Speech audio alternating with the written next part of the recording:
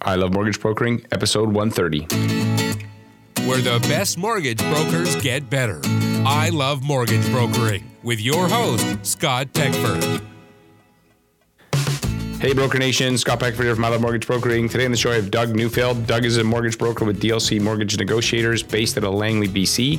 We had a great conversation. One of the things that he shared with me that I thought was pretty clever was this magazine called Homes by Design.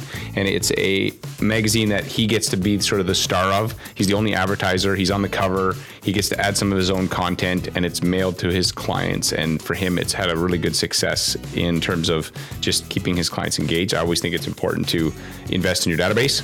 Before we get to Doug's interview, I'd like to thank our sponsors. This episode is sponsored by Pioneer West Acceptance Corp.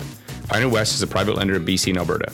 Now, normally when we have a sponsor for the show, it's because I personally use their product or service and I can give it my 100% recommendation. In this case, it's a little different. I don't personally do B deals. So I decided to do some background checking on the crew at Pioneer West, and I found that everyone I talked to said they were fast, down to earth, and underwrote deals if they made sense, which is exactly what you're looking for in a B lender. Another cool thing about Pioneer West is they still have money to lend. I've been hearing from some lenders are running low on cash, not these guys. If you're a broker who's looking for a lender for your next B deal in BC or Alberta, check out Pioneer West Acceptance and tell them you heard about them from I Love Mortgage Brokering. They're big supporters of our community, and check them out at pioneerwest.com. This episode is also sponsored by Fundever.com. Fundever is an online platform that connects brokers with commercial lenders. I don't know about you, but I personally only see a small handful of commercial deals a year, and without doing a pile of research, I can only name 2 or 3 commercial lending options.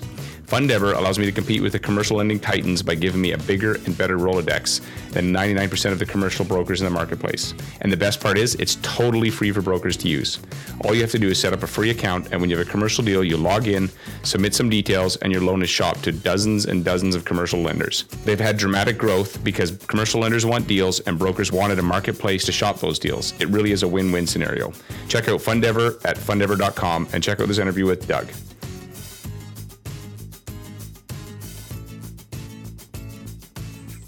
Hey, Doug, welcome to the show. Hey, Scott, glad to be here. So can you tell me a little bit about how you got into the mortgage business? Because most kids, when they're in kindergarten, don't say, hey, when I grow up, I want to be a mortgage broker.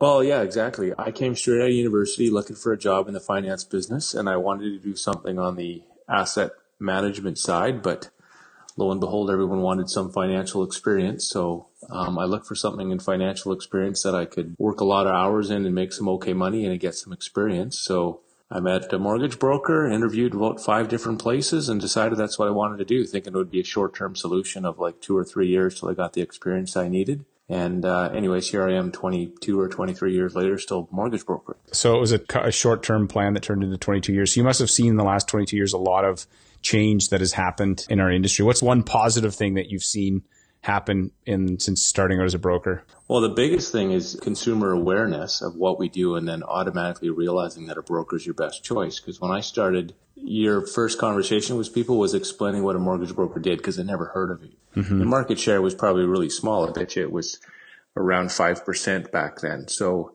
it's changed. You know, Scotiabank came on side, then BMO came on side. So as the banks came on, it made our industry more reputable. So I would say that's the biggest thing, because when you talk to people now upon first contact, they already know what you do. So they just want to know how you're going to take care of them, really. Mm-hmm. I find people just want to know, how is it different? So what's like, they go, I know what you do. You're in mortgages, but what's the difference between? So when somebody asks you that question, they say like, so how are you different than working with a bank? What type of thing would you say to them? Well, it's just really simple, saying you could walk in your own bank and they're going to sell you the bank's product. But if you talk to a mortgage broker, they're going to tell you every bank's product, which one has the strengths and weaknesses, which are the pitfalls to look out for. And it's a free service. So you can do all your research. You can get the mortgage most tailored to your needs by someone who has the knowledge of only doing it all day long. It doesn't cost you a single thing in most cases. Mm-hmm. Yeah, it's totally true. I like Peter Mathan. He says, if you ask a Ford dealer what type of car to buy, they're going to tell you a Ford, right? So you don't work for just Ford. You've got like lots of options. So before we dive into your story, I'd like to ask you about a success quote that's really had an impact in your life or business. I love how quotes are memorable, they're portable, and they just, for me, they help me like keep on track. So is there any quotes that have really impacted you? Well, I would say from the way I do my business, I mean, I don't know the exact quotes or how it goes, but there's, a very famous one that says, people forget what you said, people will forget what you did, but they'll never forget how you made them feel. So I always think of that with all of our client contact, from initial contact to, lifelong contacts with clients is always, how do we make them feel about speaking with us, about their mortgage, their financial situation, that we're always, helping them and that we have a vested interest in their feelings. So we can spew numbers all day long, but it's about how we make them feel. And then I would say on the business side of things, I don't listen to a lot of stuff like I used to, but I remember Tony Robbins had this big thing about, you don't get your shoulds in life, you get your musts. So I always say, unless you make it a must, it just isn't going to happen. So if you say, I should be doing this or I should be doing that, it won't happen. But if you say, I must do this because this is what I want, it'll happen. I've noticed speaking with successful mortgage brokers and entrepreneurs that failure happens, but it's never final.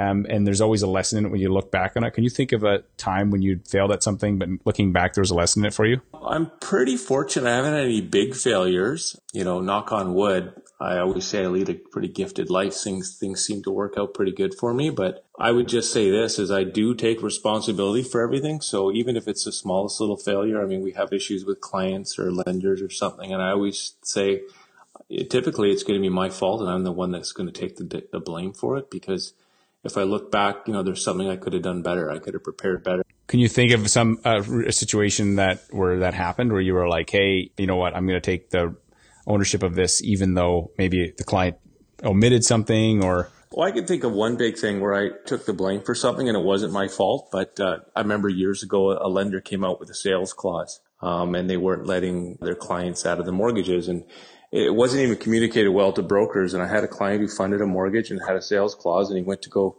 refinance because he was starting a business and the lender wouldn't let them out. So, I spoke with the lender and they said the only way we're going to let them out and pay their penalty, because it's not a sale, is if we get refunded all our commission.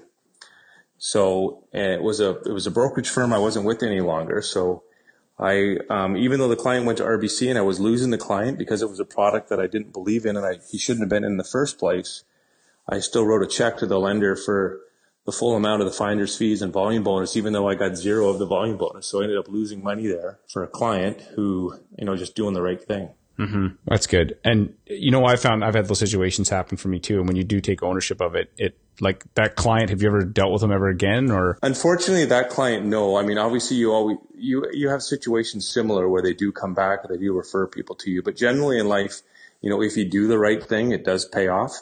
Mm-hmm. Long term. Like you never really want to look at what you make on a file or lose on a file. It's, how you do at the end of the day. And if you do the right thing, the right thing generally happens back to you. Right. The right thing is always the profitable thing in the long run. It's just sometimes you're like, that's my philosophy.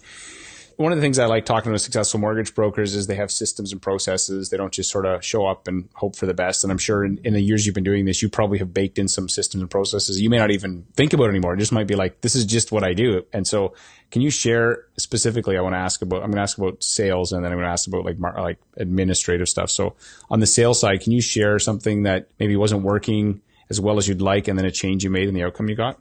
Yeah, I certainly, even my staff that works for me says, Doug, you're really good speaking with clients. I wish you could script everything better. And, that's a shortfall of mine. I wish I did script things, because I have scripts, but unfortunately they're all up in my head. And, you say the same thing sometimes 5 times a day. And, you send the same emails 10 times a day. So we do script things in writing where we can. Verbal scripts, you have that same conversation of, is a 5-year term better, or is a variable better, and here's why, and here's how people typically get out of, and penalties and all that stuff. But I have some of that stuff scripted in writing when I send, client support pieces after having that conversation with them. But it's something I definitely would like to get better at with written scripts. Mm-hmm. So I have an example for you. I'm just going to put you on the spot. So if I said to you, should I go with a variable or fixed? What kind of answer do you give somebody? And let's say I'm a employed customer with a 25% GDS, good credit. How would you answer that question if I said to you, hey, that's my question? Well, I would typically start with saying this. Well, first off, I'm in a variable rate mortgage myself. So I'm a big believer in the product. Historically, I've been in the business over 20 years. And if you look at any point in time, it always has been a better product. And if you can qualify for it, it's really something you should consider, because most people really have their mortgage on average for 38 months before they break out of it. And with a variable rate mortgage, generally it's only a 3-month interest penalty to get out of it. So that's the biggest feature. Secondly, if you look at where prime is and where it's headed and projected, it's the best place to be. So if you can qualify for a variable rate mortgage, it's where you want to be. That's good. So now I'm going to ask you about, so you said you have a team. Tell me about, how does your team structure look like? Okay. So I have currently one assistant as my mortgage team, because there's two facets of my business. I'm a franchise owner, but I'm also a broker. And as we all know, brokering is really the bread and butter of the industry. And then we have a team of brokers in our office, 15 independent brokers who all essentially, do their own thing, and they have their own team. Some of them have support staff and stuff as well. But I would say 80% of my day is spent dealing with clients and dealing with my own assistant on managing our own book of business. Your admin person, what kind of things do they do to sort of make you be more successful? Okay, so couldn't live without an assistant. They have to be licensed. Obviously, mine is. And I essentially am the face-to-face guy with the client. So I try to do all the communication up front. That's where I spend most of my time, because I feel if you do the application process right and you set your expectations from the get-go, everything goes a lot more smoothly from there. So my assistant really handles everything from there. I hand the application off. She inputs it. She pulls bureaus. She does all the lender communication. She packages it off. She reviews all the support documentation. She prepares a signing up package, all the disclosure forms and everything else. And then we have a form email that will go out to clients, and then we'll either meet with them and then we'll talk to them on the phone as well if that's what they prefer. And she does all the lawyer communication. She orders all the appraisals. So it sounds like I do nothing. Yeah, I would say most of my day is just the part of making sure clients feel like someone's taking care of them. So I talk to the clients if there's any concerns of anything. I mean, 90% of files go super smoothly, but 10% of them, there might be a hiccup here and there, especially as underwriting rules get tighter. So I just, give people the assurance and confidence that if they're concerned about something, they're dealing with the right people, that, I can't tell them not to stress out or not to worry, but they're in really good hands, and we've got lots of experience, and we can work through any challenges on any file, and we'll always find a solution to make things work. Right. That's good. So, and where do your clients come from? Like, what's your sort of mix of being in the business 22 years? I suspect it's a lot from your database. Yeah. Database is the way to go. I mean, it's nice where, there's the old joke about you need realtors to build your business, and then after 5 years in, you can fire them all. But I still really enjoy getting business from realtors, and I probably still get 15% of my business from realtors, but the other 85% is definitely from our database. And what kind of things do you do to stay top of mind with your database? We mail out our newsletters. I have a Homes by Design magazine I send out that goes out 4 times a year, where there's no advertising in the magazine, and we have the front cover, back cover, and the inside pages as well. So there's no RBC ad in the middle of it? Nobody but me. Yeah. And we customize the pieces on the front, back, and inside, all with mortgage stuff. So it could be news, timely stuff, what if things like how to pay your mortgage off quicker. The back cover, we always have what's called a success story. So we always, tell a client of how we helped another client out. We change the names, but we just tell the story. Really, really short, like we summarize it, but basically, we just show people what we do in different ways so that they say, oh, I've got a friend that's like that, or a coworker, or a brother, or a sister, whomever. So we get a lot of referrals from our client database, and we do a good job of, trying to ask for those and also thanking those that refer people to us. So this is a paper magazine that you send out, or is it digital? No, it's paper. Okay. I wonder, would it be possible to get a copy of something like that? I'd love to be able to, an image of it, so I could just show people that are kind of thinking, hey, maybe that's something I would do. Yeah, sure. I can send it to you. Yeah, that'd be great. So anybody listening, what I'll do is I'll make it digital so that you can go to this episode and grab a copy of it, so that you can be like, hey, I think it's a brilliant idea and it kind of breaks up okay, you do the, what is it called? What did you call that magazine? It's called Homes by Design. Homes by Design. And then do you do any email marketing or phone calling to your database? I try to do, again, this is something I guess I should make a better job of. I try to do an annual review call. We for sure will call all our renewals 6 months before renewal. I'm trying to get better at my annual reviews. It just seems that I happen to talk to most clients throughout the year anyways from our database, but we definitely try to stay in touch as much as we can. If the phone is the best way to leave voicemails. And now with texting, it's really easy to text clients as well. Actually, that's one thing I should look into is auto texting clients.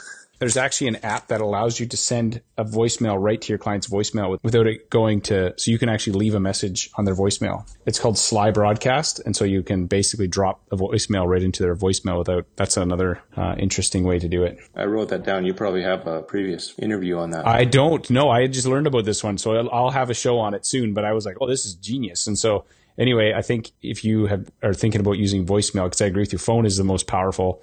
Email has the biggest reach, but in terms of impact, the phone is still and even a voicemail is very powerful because people will go like, oh, he actually phoned me. So yeah, people call me all the time and they don't say, hey, I got your email and I got your, marketing pieces. Cause of course we have our regular marketing pieces that go by email, but generally they call me like, hey, I thought of you because I remember we got your magazine last month, or my wife left it lying on the coffee table and I always look at your picture and I see it there. And so it's same with birthday cards. Like we send out birthday cards.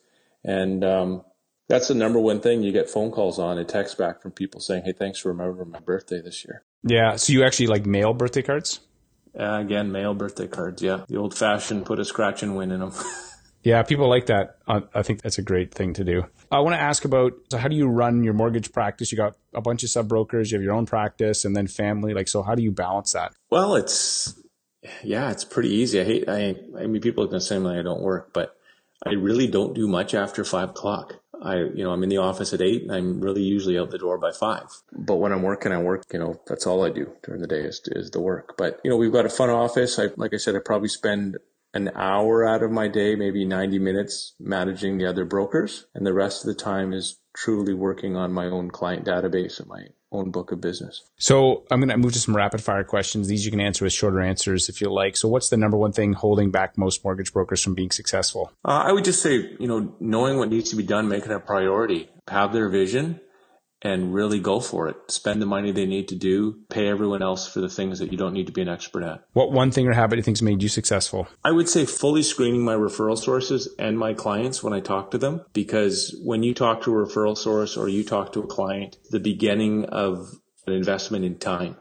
And you really need to decide from the get-go, are those people like-minded? Are those people you want to invest a lot of time with? Because if it's not going to be a good long-term relationship, then don't start it. And that goes with clients who expect you to do things that aren't possible, or they expect things to do them cheaper than is possible. Obviously you're respectful of them and you tell them, how you work and how it's valuable. But if you really don't think they're going to appreciate you and the work you do, then don't deal with them. Mm-hmm. Yeah, no, that's good. That's good advice. And do you have an internet resource or software program you use to make your business more successful? I would say the only thing we do that I really has found has helped is we make everything cloud-based we possibly can. And so, we use Office 365 for our Outlook and everything else. We use Dropbox for all our client documents. So it doesn't matter where I am. I can access everything just the same as if I'm at my desk at work or my desk at home or my, home down in Palm Springs. Same with the phone system too. We've got a web-based phone system. So, as long as you got an internet, you can just have your regular phone number on a quote land-based phone system anywhere you want. Yeah, that's really good actually, to basically take advantage of the technology that's going to make it a little less cumbersome for you. If you could recommend a book for our listener, what would it be? Well, I would say right now, the Dustin Woodhouse, all those 3 series, if you want to be a mortgage broker, he's got everything there for scripts and everything. Really, it's the Bible that it doesn't matter if you're in the business for 2 years or 20 years, especially his 3rd book that just came out. Those are all excellent. Yeah, no, that's awesome. So this is my last question. Remember the movie Back to the Future? I do. I went to it when I was 16. So, and remember the DeLorean, you get in and travel in time. So if I could put you in the DeLorean, send you back 22 years to your first day as a mortgage broker, and you could sit down and say, hey, Doug, you need to do these 3 things. What 3 things would you tell yourself? 1, from the day you had 2 clients, have a really good CRM program. Stay on top of your database. And the second thing I would say is I would have had more faith to spend money on myself. When I started, I was 23. I literally had 0 in the bank. I just came out of university. and it was tight. So if you believe in yourself, and you all should, like if we're in this business, we know we're going to be successful, have the faith, even if you'll get a loan of 10 or 20,000 because you need to spend it on systems or marketing stuff, go do it. Because there's not many businesses that you can make as much money as we make with a really small investment. So it's worth it. Oh, I totally agree. It always blows my mind that you spend $1,000 and you can make six figures in this business without too much trouble. And people who want to cut hair will go and spend $10,000 to learn how to cut hair, and their chances of netting 150 or 100 grand a year are like probably less than 1%. Unless you're doing Oprah's hair or something, you're just never gonna. And yet they'll spend more money getting started in that than a mortgage broker will. And you have to think of it like a business. You do have to invest in it. Yeah, that's right. And the second thing too is, I mean, most successful brokers have assistants, but say there's a lot of brokers out there saying, I want to aspire to have an assistant. But in hindsight, I don't think I hired an assistant until I got to $30 million or something a year. And a lot of people are like that. Mm-hmm. In hindsight, I wish I hired an assistant at $10 million, because then you get to 30 million a lot quicker. Sometimes it's counterintuitive, but it's the old thing about spending money. If you believe in yourself and you believe in your vision and you're creating that, go out and do it and hire people to do the stuff that you don't need to be an expert at, like, looking at everyone's pay stubs and that kind of stuff. Mm-hmm. Right. That's really good. So, man, Doug, I really appreciate your time. Where can people find you online? DougNeufeld.com would be the easiest. And are you guys hiring at all? We're always hiring the right people for our team, for sure. Okay, so anybody listening can check out the show notes, everything that we talked about, including that magazine Doug sends out at ilovemortgagebrokering.com. Doug, I really appreciate your time today, man. I hope you continue to crush it. Thanks. Appreciate it too. You're doing a great job, Scott. Thanks.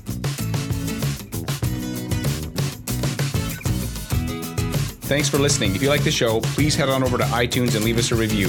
If you do, you'll get 3 deals in the next week. Okay, that's not entirely true, but we'd really appreciate it. Also, you can check out everything at ilovemortgagebrokering.com. See you next week.